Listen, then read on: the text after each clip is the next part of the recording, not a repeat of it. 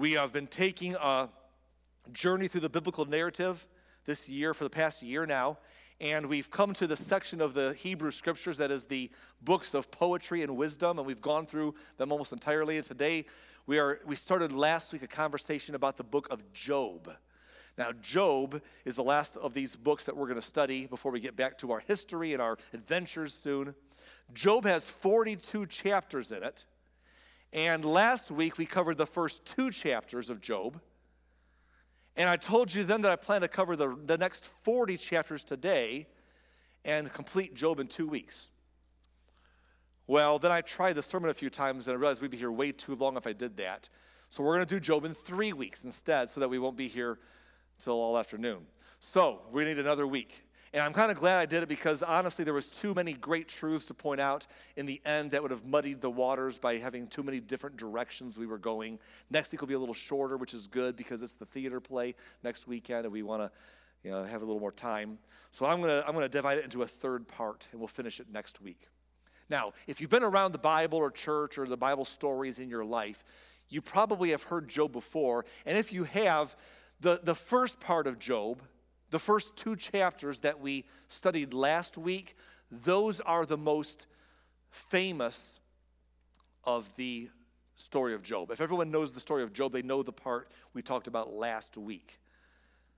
And then the part we'll get to next week is the second most famous part of the story of Job. It's the conclusion, and it's pretty interesting too. In fact, I want to make a quick commercial plug for it. You don't want to miss it because it has a couple twists and turns there. And when it ends, it's going to give you and I perhaps a roadmap or a pathway to find ourselves out of a deep place of grief and loss. There's a beautiful lesson in there that I think will help you when you need it most. And so we'll do that next week. But we know the beginning of Job very well, the sufferings of Job. Why do bad things happen to good people type deal. We know the end of Job perhaps. But very few people know as much about the middle of Job. Because the middle of Job is a back and forth dialogue between Job and his friends where they debate the justice of God and suffering in the world. And the debate is just so long that people kind of glaze over it or don't pay much attention to it. And we're going to pay attention to it today. Now, there's a lot of different directions we can go in this middle section. Maybe not the most interesting section of Job to most of us, but it's got some stuff that we want to pull out of there. There's a lot of directions we can go. One of the things that we're not going to do today is look at the very many times that Job talks about God in the sense that it almost seems like he's preaching a Christian message. He says at one point that he knows, and by the way, you should write this one down if you want to study it. Job 19, 25 through 27. Job says something so remarkable considering he was alive way before Jesus Christ showed up. But he says something that we could say today. Job said, I know that my Redeemer lives. And basically talks about how he's alive. He's our Savior, Redeemer who dies. He lives again. He's going to come and stand on the earth at the last. And then when our bodies die, we're resurrected into a new glorified body that we'll be in God's presence and see him face to face someday. It's so remarkable and so out of the pocket of the conversation that it just deserves a whole Sunday to itself. We're going to skip a lot of passages like that are worth looking at to make one point today that needs to be made. And the point we're going to make is we're going to watch what happens in the relationship between Job and his friends. We saw at the end of chapter 2 last week, in Job 2, verse 11, that when 3 of Job's friends heard of the tragedy he had suffered, let me just pause and remind you of the tragedy. Job was a man of extreme privilege, of extreme blessing. He was more blessed singularly than anybody else around him. He had lived a very good life. But then he suffered tremendously and extremely, more than most people ever suffer in a very short period of time. He knew the very highs of life and the very lows of life, and he lost everything. His wealth was taken from him one chunk at a time in a short period of time. His children in the same time frame all were killed in a tragic accident. And then later on, his health failed him, and he was scraping boils off of his body with a piece of broken pottery. Job's life has fallen apart to the extreme. And at some point after that, while he's suffering, it says when 3 of Job's friends heard of the tragedy that he had suffered, they got together and traveled from their homes to comfort and to console him. Their names were Eliphaz the Temanite, Bildad the Shuhite. This guy is very short because he's the Shuhite. You're welcome. I'm here all day, okay. Anyhow, Bildad the Shuhite, and then Zophar the Naamathite. These three friends of Job, Eliphaz, Bildad, and Zophar. When they saw Job from a distance, they scarcely recognized him. Wailing loudly, they tore their robes and they threw dust in the air over their heads to show their grief. Then they sat on the ground with him for 7 days and nights. No one said a word to Job, for they saw that his suffering was too great for words. We saw that last week, and it sets the stage to our conversation today. And I want you to see this. And I'm going to tell you, because it's going to deteriorate from here. Job's friends are going to end up in a very bad place. And before the story's over, it'll be easy to vilify, for good reason, Job's friends. But before we get there, you need to see that they showed up. They were there to support him through his worst times. They were there to help him and be there and spend a whole week saying nothing but sitting with him and grieving with him. So give his friends some credit here. And we need to see that because we need to see how it happens that good people and good friends deteriorate into a terrible state of pain and chaos between them. Now, I'm just going to tell you before we start how this is going to go. This section is not the most interesting reading for most people, but we're going to get into it. It's going to be like a train wreck. The best comparison I can make to what we're about to do for the next while today, the best comparison I can give you is today's sermon will be like going on social media, like getting on Facebook or TikTok or YouTube or something, and getting into a debate in the comments section that you start reading about. And in the debate, it starts off fairly civilly, but it deteriorates to insults and cruel things and yelling and screaming the worst possible stuff back and forth. And you read it and you're like, holy cow. As you read it, you're like, holy cow. I want to look away, but I can't, Is that terrible? That's the story of the next many chapters of Job, and we're going to go through it together. It's going to be one of the weirdest sermons I've ever preached, probably. I don't know. But buckle up, because we got to cover it to study this book, and I want you to see what happens. And I want you to identify with Job's friends, because here's what you and I tend to do as human beings. We identify with the protagonist of every story. To us, it's always clear-cut. It's black and white. It's good and bad. We see the good guys. It's like old stories. There's the good guys. They're always good. The bad guys are bad. And we identify ourselves in stories with the good guys. And when people read the book of Job, we don't identify with Job's friends. We identify with Job. I've heard it so many times through my life. People say, oh, I'm just so much like Job, Okay. But we don't identify with Job's friends because Job's friends are like the other people. They're like our ops, that's who they are. We don't identify with them. So what I want you to understand is that Job, his friends, are more like you and me than we want to admit. And I want you to see that today, but it's going to be hard for us to see. You're going to push back against that and say, oh, no, I'm not like that. I'm never like that. But you know what's crazy? Is Job's friends didn't think that they were like that. Job's friends were God-fearing good people who believed they were good, doing good things, and they would have a hard time accepting the judgment we would give them as they were saying what they say here. And you and I would say the same thing. I'm not like that. But I wonder how many times we treat people a certain way and we don't see it in ourselves. So I'm going to ask you to do something very hard today. Don't identify with Job. See how we could end up, and we have ended up, almost all of us at times have ended up being more like Job's friends than we want to ever admit. So this train wreck of a conversation, this weird sermon, let's get into it. It's at Job chapter 3 and verse 1. It says, at last Job spoke, and he cursed the day of his birth. He said, let the day of my birth be erased, and the night that I was conceived. Job is not sounding so magnanimous anymore.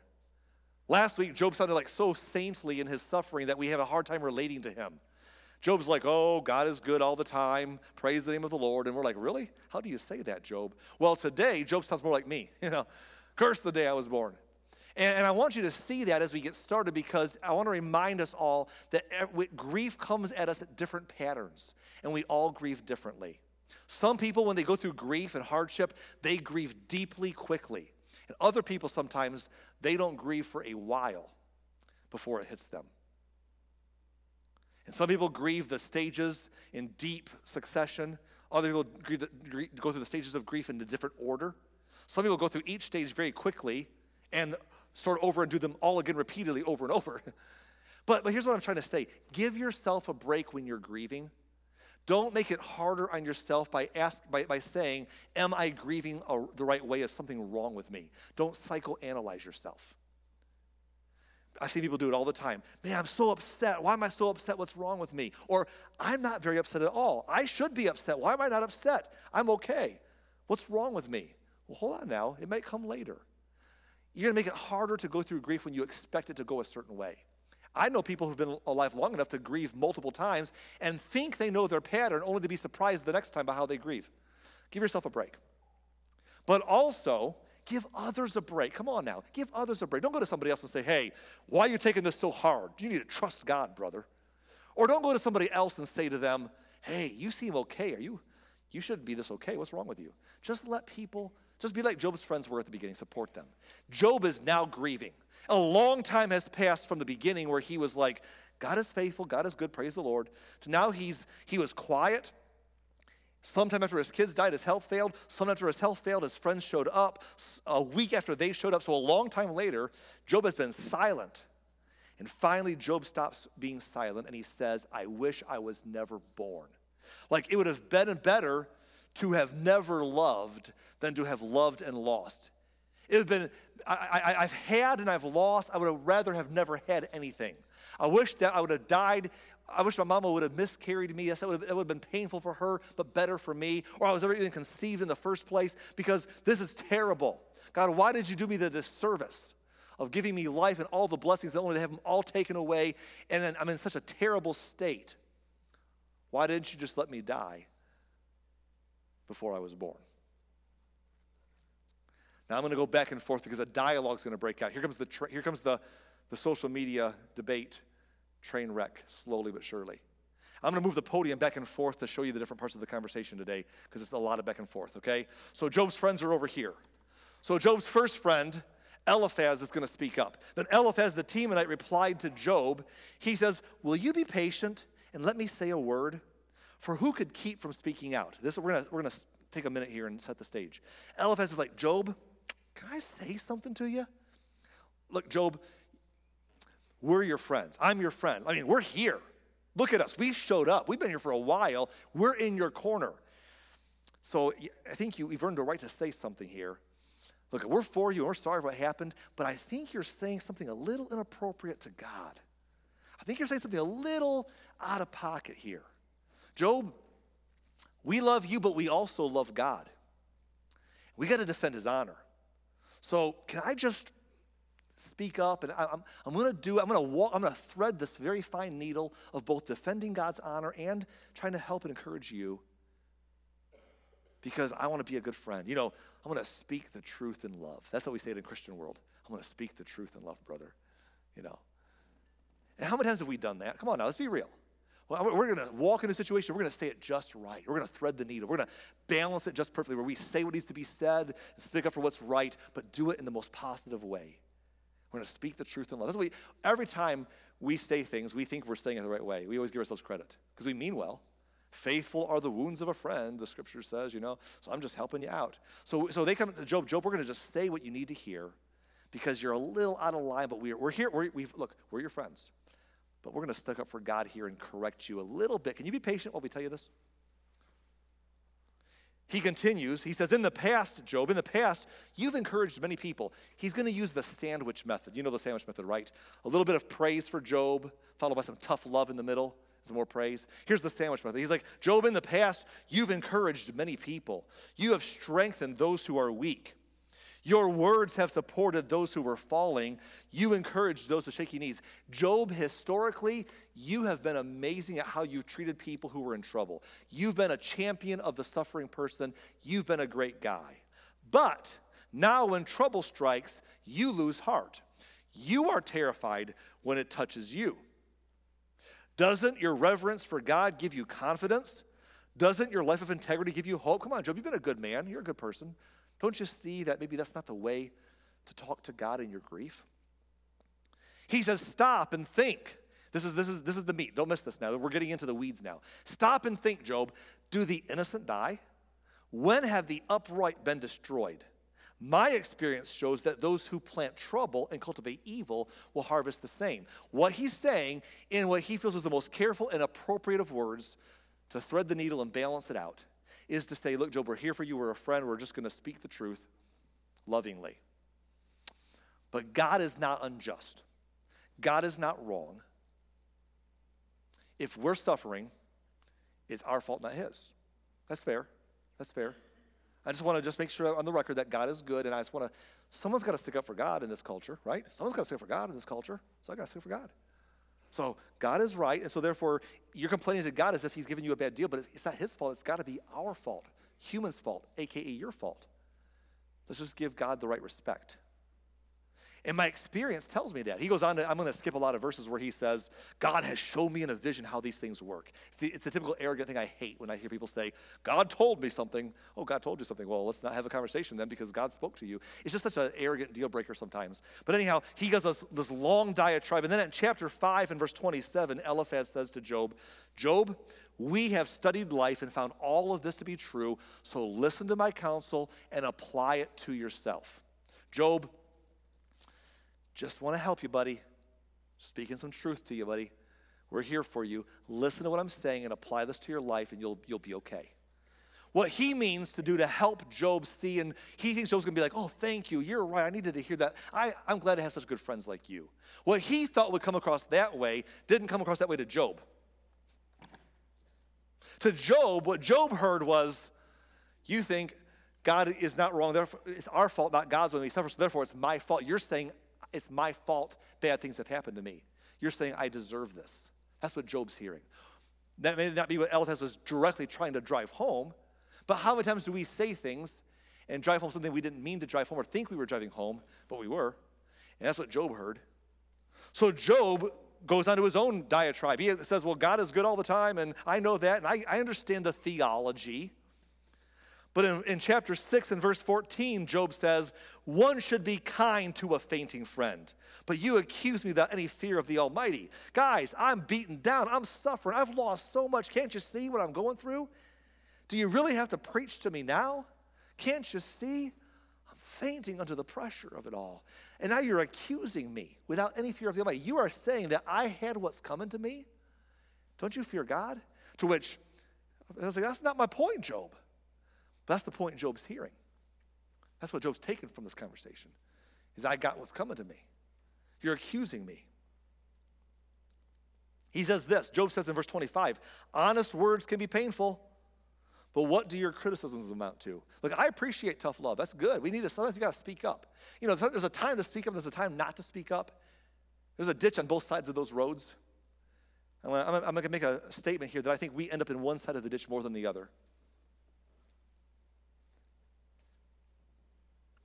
Job says in verse 26, do you think, this is so good, guys, do you think your words are convincing when you disregard my cry of desperation?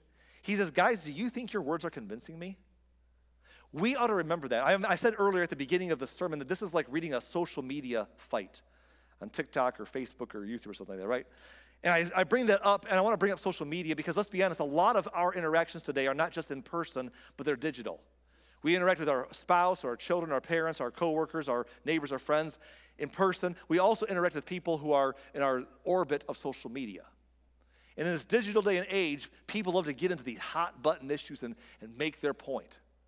We always want to make a point. We're not making a difference, we want to make a point though. Like, I got something I want to say. And so people will wade in. And eventually some of us sit back and say, well, you know, I wasn't going to say anything right away. I saw this week several times, some of the silliness of the Super Bowl and people's politics afterwards. I've been silent for several days while this debate has raged on, but now I've got to finally say my piece because social media asks me right in the front there, what's on your mind? So I must, if it asked me, I must tell you, you know. So they jump in and say, here's my opinion. I'm going to stake my flag down. And here's the crazy part. We're just yelling into the noise. This is what, I want to make my position clear. Here's the question to ask yourselves. Do you think, Job says, do you think you're convincing anyone? Do you think your words are convincing? I think my words are convincing. To who? To you? To your echo chamber or people who already agree with you?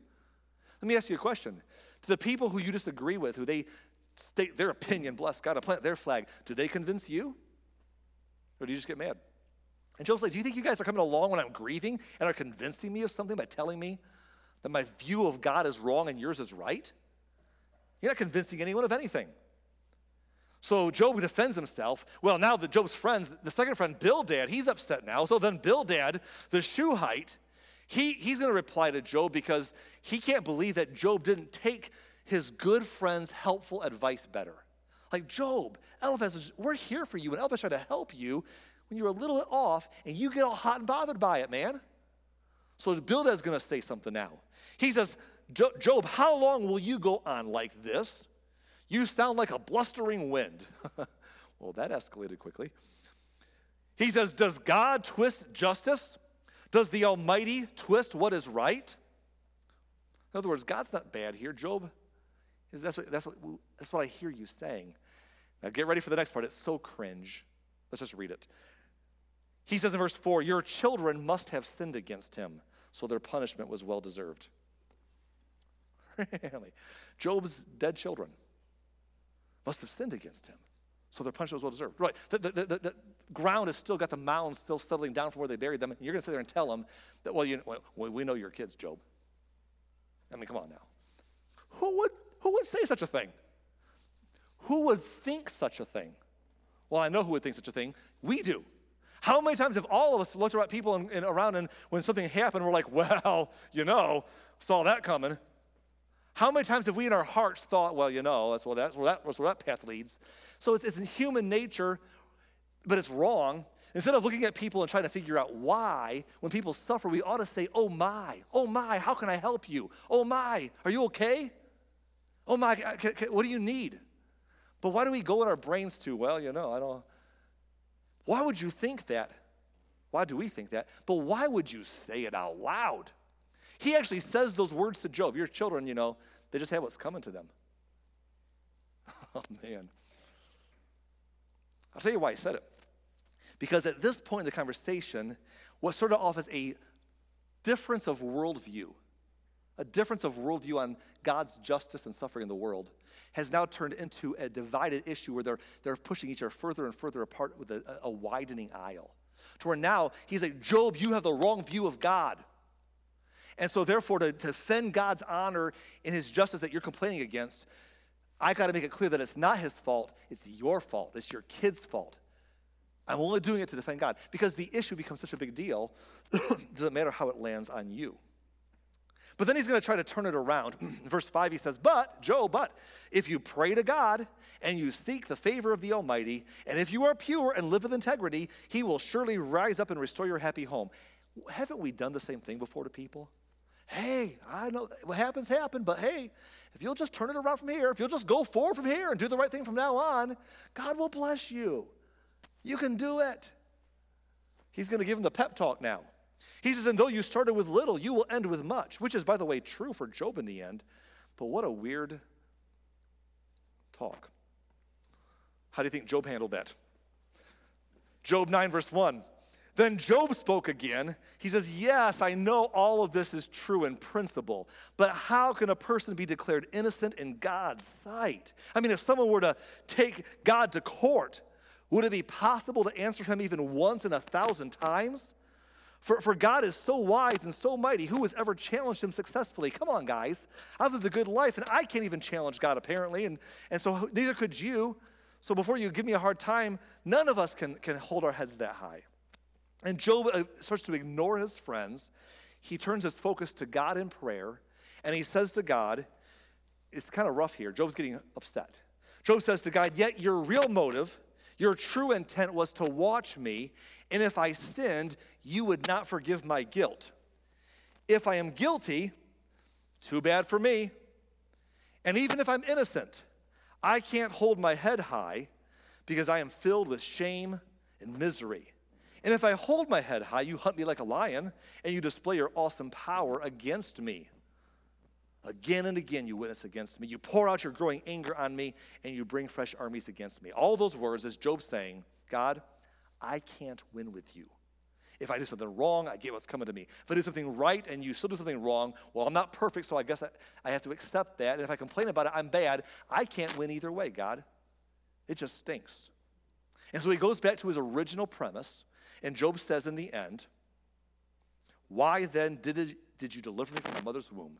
Why didn't you let me die at birth? That's where he's at. This thing's going bad right here. I hate it because I don't want to switch it mid-service here, but I'm losing my connection on this thing. So Job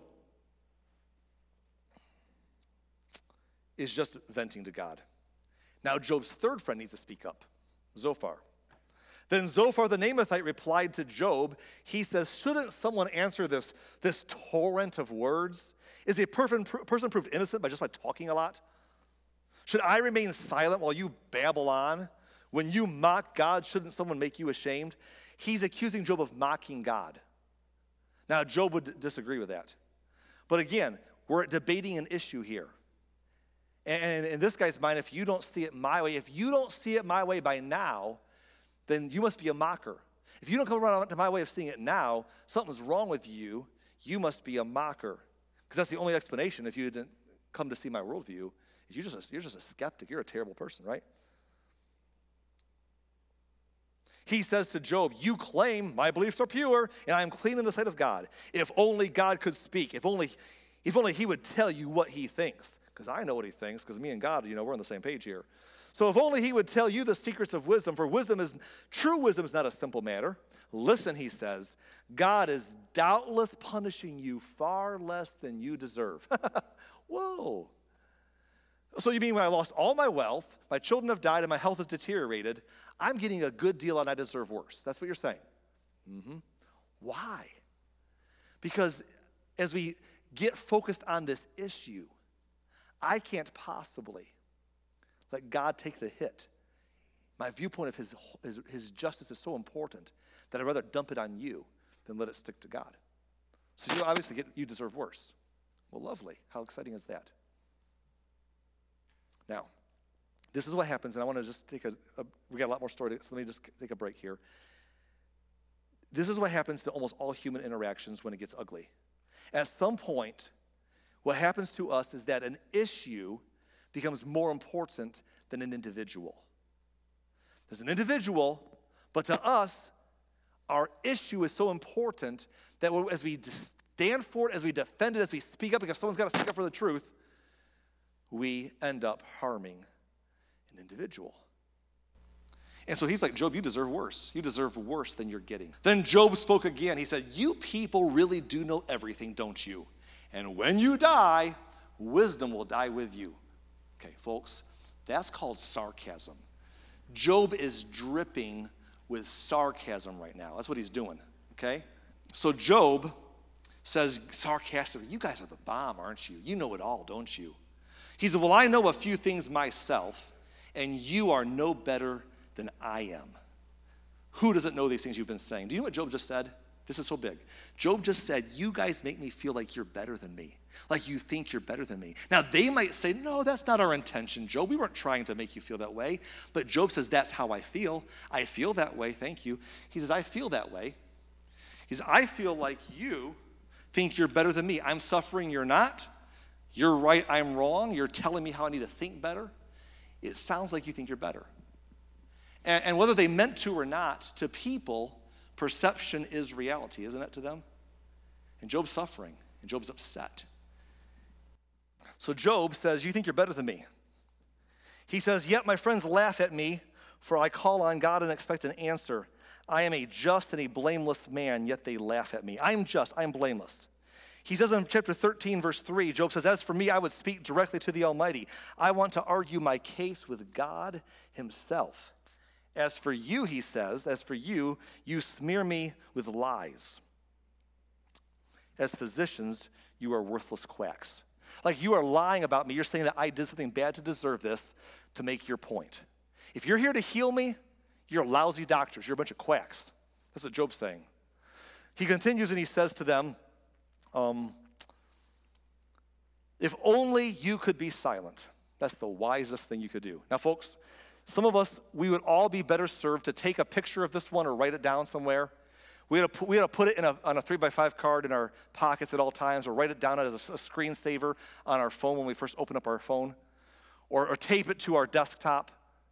Before we wade into all of our opinions and plant our flag and say our piece and fight for our issue with other individuals, we got to consider Job's words. If only you could be silent. That's the wisest thing you could do. Job says, listen to my charge. Pay attention to my argument. Are you defending God with lies? Do you make dishonest arguments for his sake? Job says, guys, when you're fighting for your worldview, listen, all of us, let's apply this to our lives. When you're fighting for your worldview, are you willing to be unethical to make your point? In this case, you're lying about me because you're so eager to defend God. Sometimes we do this in debates, whether it's politics, come on now, whether it's theology, sports, it doesn't matter what it is, but culture and lifestyle. When we don't like someone, when someone's on the other side of an issue from us, we're willing to defame them. Because obviously they can't be right if they disagree with us. We want to win so bad, we're willing to put someone down in a dishonest way. It doesn't matter if it's ethical, because here's why. The ends justify the means. And in the end, I'm just trying to win the case for the truth. That is never an excuse to treat someone bad. And yet Job says, that's what you're doing to me. You're wanting to honor God by lying about me and winning his reputation. This goes on and on, folks. I'm just going to tell you. We're not going to look at all of it. There's no time. I took too much time in changing the microphone out just now. But we're going to look at a little bit more, because I want you to see the back and forth. So bear with me. Eliphaz the Temanite, he replied, he says, Job, a wise person wouldn't answer with such empty talk. You're nothing but a windbag. The wise don't engage in empty chatter. What good are such words? Have you no fear of God? Have you no reverence for him? This is the pitfall we all fall into when we start getting divided over an issue. This is the pitfall we all fall into. We assume that if you don't see it my way, you must not fear God. Please don't miss this. We get this way. It doesn't even be religious. It's any issue that we disagree with people in culture about. If you don't see it my way, it's a heart problem for you. Because you may have initially seen it wrong, but I showed you the truth. And if you haven't come around to my viewpoint, I have the right heart. I'm the right guy, so you must have a heart problem. That's the only answer I could come up with. You must not fear God. You must be something wrong with you because you don't see it my way. Do you see how we get there? And this is crazy. Eliphaz says to Job, were you the first person ever born? Were you born before the hills were made? Were you listening at God's secret counsel? Do you have a monopoly on wisdom? What do you know that we don't know? What do you understand that we do not understand? What he just said is not wrong. In fact, what Eliphaz just said, God himself will say at another time and another place. Eliphaz just said, Job, before you question God, he was there at the beginning and you weren't. His ways are higher than your ways. Were you there at the beginning, Job? True. But here's the counter question. No, I wasn't, Eliphaz. Were you? That's a two-way street, right? Well, Job, God's ways are higher than your ways. Ditto, they're higher than yours too. Yeah, but I'm right. You see, I can play that argument because if you disagree with me and I'm on the side of truth, then you just need to accept that God's ways are higher than your ways, a.k.a. my viewpoint's higher than your ways. Because you weren't there from the beginning. Neither was I, but that's beside the point. And so here's what he says to Job.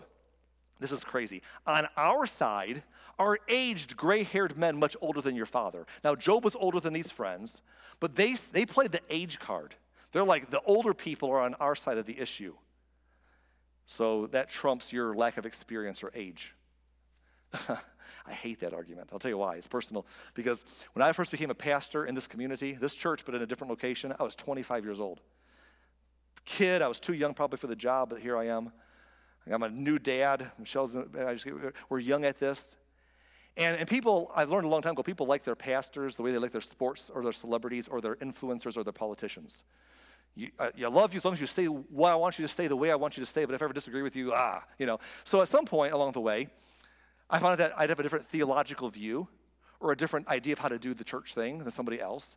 And sometimes they would debate by saying, well, it's because, we're right because I'm older. I'm more experienced of life. It's just a dumb argument, like as if there are no old fools, in the world. And so what I would say to them is this. I'd say, oh, really? So age is the trump card? Yep, okay. Well, I know someone your age and older than you who agrees with my theology on this. So are you wrong? Well, no, that's not what that means. Oh, so that's a convenient argument. You play that card when it works for you, and you don't play it when it doesn't work for you. That's like saying, well, the majority of us believe this, so the majority's right. Oh, is the majority always right? Well, here's the majority says something else that you don't agree with. Well, the majority's wrong there. You can't. We're so humans.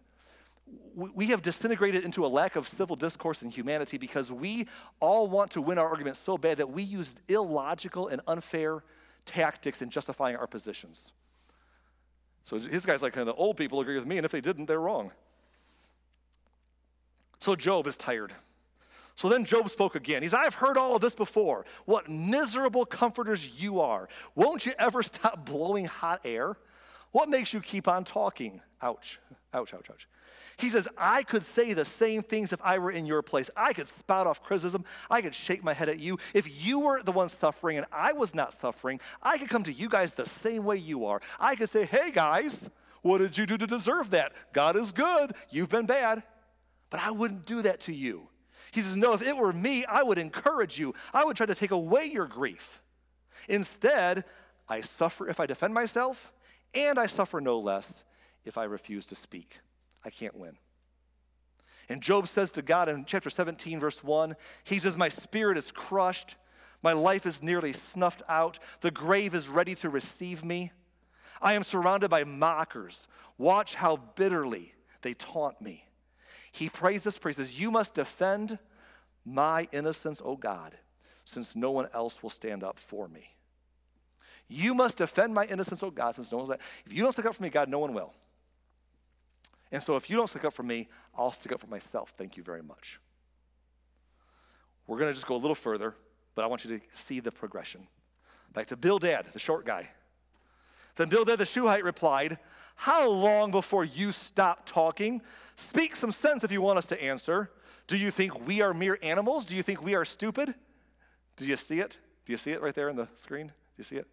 Bildad just made himself the victim. You think we're animals? You think we're stupid? Job, you're picking on us. Oh, Job's picking on you. You believe that you're the victim and he's the persecutor. Isn't that how we all are when we get into issues with people in our friend circles or culture around us or whatever it is, no matter what it is, broad or small? In our marriages, in our families, in our friend circles, in our social media accounts, globally, in our politics, whatever it is, aren't we always the victim and someone else is always the persecutor? You know, let me just say this to us all. We live in a culture where everyone wants to put everything down to the oppressor versus the oppressed dynamic. And the oppressor is always wrong, the oppressed is always right. The problem is all of us are the oppressed in our own minds. It doesn't matter who we are, what our race, what our gender, what our socioeconomic status is, what our politics are, what our theology is or isn't. All of us think we're the oppressed, and other people are oppressing and doing wrong to us or trying to take rights from us or whatever it may be. We all feel oppressed by others. And so how do we live in a world where everyone's an oppressor but no one's an oppressor? Everyone's oppressed but no one's oppressed. You know, it's just weird, but that's how our logic goes. And so now Job's friends have decided that they're the victims. You know how many times I've seen this in life? You have too, haven't you? We've all seen this. Religious people, perhaps it's religion, maybe it's politics, doesn't matter. Or maybe it's lifestyle or culture. They're making a point to somebody, and they're like, they get snarky. They make little snide jabs. They make little arrogant innuendos, and then they think that was a clever one, wasn't it? Their friend's like, oh yeah, good job, thumbs up, you know? And then they turn around and say, if I'm persecuted for my beliefs, I'm persecuted. Stop being persecuted. You can't bully people and be the victim. You can't pick on people and be the martyr. But everyone feels like the other people are the bullies. Everyone feels like everyone's the oppressor and we're the oppressed. And Job's friends have fully convinced themselves that I'm getting a bad deal, that Job is picking on us. And Job's like, no, I'm not. I'm trying to live my painful, suffering life, and you're giving me a hard time. So Job answers him in chapter 19 and says, how long will you torture me? How long will you try to crush me with your words? You've already insulted me 10 times. You should be ashamed of treating me so badly. Check this out. Even if I have sinned, that is my concern, not yours. Mind blown. Check it out. Even if I have sinned, if I'm getting what I deserve because I'm the bad guy, and by the way, I'm not, Job says, but even if you're right and I'm the bad guy and I sinned, how is that your concern? Why is it so important to you to set me straight and what's wrong with me? Isn't that culture for you? I'm not talking about religious people, as much as not just political people, all of us people. Like, why do people get so angry over someone else's life? It offends me. I can't abide it. I must, just like, even if I've sinned, how is that your business? How's it your concern? That's my problem. Give me a break, guys. He says, you think you're better than I am. You're using my humiliation as evidence of my sin. But Job says, but it is God who has wronged me, capturing me in his net. Job is full on blaming God at this point. He says, it's God who's wronged me. Now, how did Job get here? Job never said such a thing about God earlier. When Job lost his wealth, he said, praise the Lord. When Job lost his kids, he says, God gave and God took away. When Job lost his health, he didn't sin against God with his lips. But now that his friends have piled on and stolen the last thing he had, which was his dignity, he finally cracks and says, God's wronging me. Because Job, like us, we care way too much about what other people think. And on the other side, we have to remember that what we say to people, when we steal their dignity away, there's not much left for them to hold on to. When we're making our issue more important than an individual, we put people into a tough corner. If Job's friends had showed up and said, Job, we're so sorry, you didn't deserve this, you're a good man, he'd have been like, oh yeah, I know, but gotta trust God.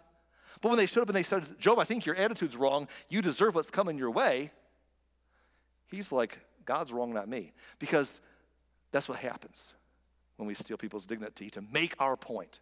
We make a point, but we don't make a difference. I'm going to skip a few interactions for sake of time. There's so much ground to cover, and I could go all day. I'm debating to skip these next few verses because I skipped them in the last hour, and I think I'm already behind time. But I want you to see one last interaction here. So let me do it. And if it makes us out a couple minutes later and your food burns in the oven, don't worry about it. It's okay, because Doug early said he's going to buy dinner for everybody who needs to and pay for it out of his pocket. It's usually Ben, but Ben's kind of broke today, so Doug's got you. See him for some money if your food gets bad. Back to Eliphaz one last time. Eliphaz is now rambling on to Job, and before we read his words, I need you to lean in and rewind with me. Remember Eliphaz's first words to Job? What were his first words? His first words were, Job, can I just say something that's tough to hear? Job, can I just step in and say this sandwich method, you're a good guy, you've treated people right when they're in trouble, but now you have a little bit of a wrong outlook on God. Eliphaz has gone so far from there, the worldview they fought over has split them so far apart that Eliphaz is beyond saying those nice things about how Job's been a good man to other people. Now he full on accuses Job of being terrible. Same guy. Very different tone. Listen to what Eliphaz says now. In chapter 22, verse 4, he says, is it because you're so pious that God accuses you and brings judgment against you? No, it's because of your wickedness. There's no limit to your sins. For example, you must have lent money to your friend and demanded clothing as a security. Yes, you stripped him to the bone. You must have refused water for the thirsty and food for the hungry. You probably think the land belongs to the powerful and only the privileged have a right to it. You must have sent widows away empty-handed and crushed the hopes of orphans. That is why you're surrounded by traps and trouble from sudden fears. Whoa, same guy that just said earlier, Job, you're a good guy, but things are happening, is now saying you're the worst kind of person in how you treat people. Because the issue was more important than the individual, and at this point, Job was so wrong. If you don't see it my way by now, you must just be a terrible person. Everyone who doesn't come to my viewpoint eventually is a terrible person. They're all terrible. If they weren't terrible, they would see it my way. They'd believe like me. They'd have faith like me. They'd vote like me. They'd cheer like me. They'd live like me. You're terrible, Job. And Job is exasperated. So I'll let you see Job's last conversation here, and we're done. We're done with the scripture part. Job, I want you to please lean into these next few words. Job is just tired. Notice what he says. Job 29:1. He continued speaking. He says, I long for the years gone by when God took care of me, when he lit up the way before me, and I walked safely through the darkness. When I was in my prime, God's friendship was felt in my home. The Almighty was still with me, and all my children were around me. He's remembering back to better times in the middle of this low and difficult moment. But now Job can't help himself but to defend his dignity against those recent accusations by his friends who've decided he's terrible because they don't agree with him about this theological debate. So Job defends himself viciously. Verse 12, he says, "For I assisted the poor in their need and the orphans who required help. I helped those without hope, and they blessed me. I caused the widow's heart to sing for joy. Everything I did was honest. Righteousness covered me like a robe. I wore justice like a turban. I served as eyes for the blind and feet for the lame. I was a father to the poor and assisted strangers who needed help. I broke the jaws of godless oppressors and plucked their victims from their teeth. I have been a good guy. I am righteous. I don't deserve this." And again, as I said earlier, God's wrong in how I'm getting it treated. And he says in the end, "I thought, surely I will die surrounded by my family after a long, good life." Job has said at the end here, "I always thought that God was blessing me and I was doing good and I would die happy someday at my deathbed, my family surrounding me, singing sweet songs.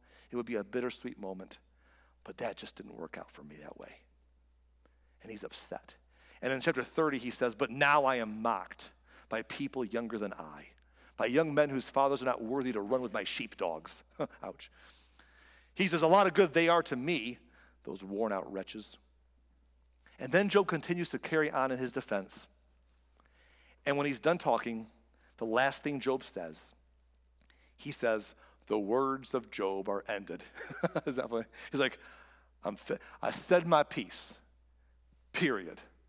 I'm done talking. And when he's done talking, I want you to see the last verse here. Are you ready? Chapter 32, verse 1 says this: "When Job's three friends refused to reply further to him because he kept insisting on his own innocence." And this brings us to where we are today. In the end, there's silence.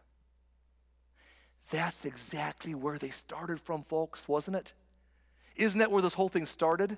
Job sitting there in silence, grieving, and his friends showing up as good friends, and no one's talking, and they're all sitting in silence. But the difference then was they were all feeling close to each other. Now they're back to sitting in silence, but they're not close anymore. Now they have their arms crossed and their shoulders turned. Here's what I want you to see. We're back to square one. Nothing has changed. Don't miss this now or you'll miss the point. Nothing has changed. No one has changed anyone's mind on an issue. Job has not persuaded them of his goodness and his view of how God's treated him. They've not convinced Job of God's holiness and glory in this. No one's convinced anyone of anything. Nothing has changed. The only thing that has changed is friendships have been damaged and relationships have been harmed. And everyone is now quiet again with no changing of a mind, but a lot of relational carnage. Isn't that a summary of the world we live in today? We all have a lot of opinions. We all have a lot of views. We like to spout them off. And of course we should, because we're sticking up for the truth and we're just doing God's work and we're right. And also we're the oppressed always somehow. And we've got to stick up for things. And so we say our piece and we let it be known and we declare, we feel the dopamine hit of doing so and getting encouraged by our echo chambers. But in the end, who's changing anyone's mind? All I see is people end up in the end not talking to each other, sitting in silence. A great gulf. The aisle gets wider. Groups of people refuse to even acknowledge the other with any goodwill. And so much animosity spreads because we said our piece and made no difference and left a trail of blood. Isn't that about how it goes today, over and over again? Is there a better way forward? Might it be the better way forward to start with those of us who call ourselves Jesus followers? I don't know. If anyone should have a mandate to do better, it should be the ones who saw Jesus just serve and love us, though we were far from perfect. If anyone should do better in culture, it should be us. It's why we said a few years ago our mission. By the way, I want to leave you with a statement. I want to give you a statement to take home. Write it down, take a picture. We've said it for years. It's not my original. I borrowed it because I love it. We've said it over and over again. Maybe you've not heard us say it yet, but it's so good I want you to remember it today. Are you ready? It goes like this: you are more important than my view. You are more important than my view. Now, I know my views are always right. And by the way, we all think our views are right. If we didn't, they wouldn't be our views, right? Everyone believes, full-hearted, their views are right. We all are convinced. But here's the thing. None of us have a corner on the truth. We're going to see it before it's over. We're all a little bit off. We're not going to get to heaven and find out that one of us had perfectly nailed it. So if we're all a bit off anyhow, Why would we make a view that's probably at least somewhat faulty, if not very faulty, more important than the you on the other side of it? I'll tell you why. Because it's right. You got to stand for something or you'll fall for anything. You got to plant your flag. I know all the cliches. And again, I said it earlier. There could be a road with a ditch on both sides. The ditch of not speaking up when we should, and the ditch of saying things we shouldn't say or the way we shouldn't say them. Can I just propose to you, look around culture today. Look around the culture between people and their views and their politics and their religion and the church and the other people who are not in the church. Look around. I would dare to venture that we're in the one ditch no more than the other. We've said a lot of things that we thought were helpful but have helped nobody. We've done a lot of stuff that has left nobody better for it. And people aren't talking anymore. People are hurt. And everyone's the oppressed, everyone's the victim, and no one's getting anywhere. And that's not helpful. And some of us need to look at Jesus and look at people and say, you are more important than my view. My view could be wrong anyhow. So why would I die on that hill anyhow? You're more important. I care about you. How do I serve you? It's why our church made a mission statement a few years ago, or not mission, but our vision, our mantra became for Cedar Lake. Not just for Cedar Lake, but for all the towns, for our communities. And here's the point. We said for far too long, the church has been known for what it's against. We want to be known for what we're for. We are for Cedar Lake. We are for people because God is for people. Now, I know how easy it is to defend. Well, we're all against something. We are all against something. For better or worse, for right or wrong. But when we start being so dogmatic about making people see it my way, make sure my issues are heard loud and clear. I've said my piece. Make our point more than making a difference. When we make our issue more important than an individual, we do harm. So I want us to look around to the community, our homes. I want you to look at your marriage partner, your spouse. Look at your parents, look at your children, look at your neighbors, look at your friends and your coworkers. And before you let relationships get destroyed arguing for your worldview, before you get on social media and say your piece because the app asked you what's on your mind, so you had to tell it. Let's step back for just a moment and ask ourselves, am I making a point or am I making a difference? Am I hurting an individual over my issue? Can I look at people around me who might differ with me on how they live, how they vote, how they think about God, how they practice faith, how they see the issues? But they are more important than all my opinions. You are more important than my view. There's always a you on the other side of your view. And if we could serve those people, if our actions and our words can say to them, you matter more. And it doesn't have to be my way for me to care and for me to serve like God does. There's a path forward. We're going to stop there. Next week, we'll finish the story of Job. Thankfully, we'll get off that dumpster fire of a story. Sorry about that. Had to happen. It was there in the Bible, right? But here's what we're going to end. We're going to end with a spot where if you are going through a difficult time, I believe the story will end in such a way that you'll be able to maybe see a path out of your own struggles and fog. It's not a 1, 2, 3 checklist, but it's a mindset that get us out of our difficult spots. It's a great finish with some twists and turns at the very end. Don't miss next week. For today, let's treat people like our views matter to us, but our views are not more important than all the yous on the other side of them. Otherwise, we're going to end up silent and unhelpful in the end.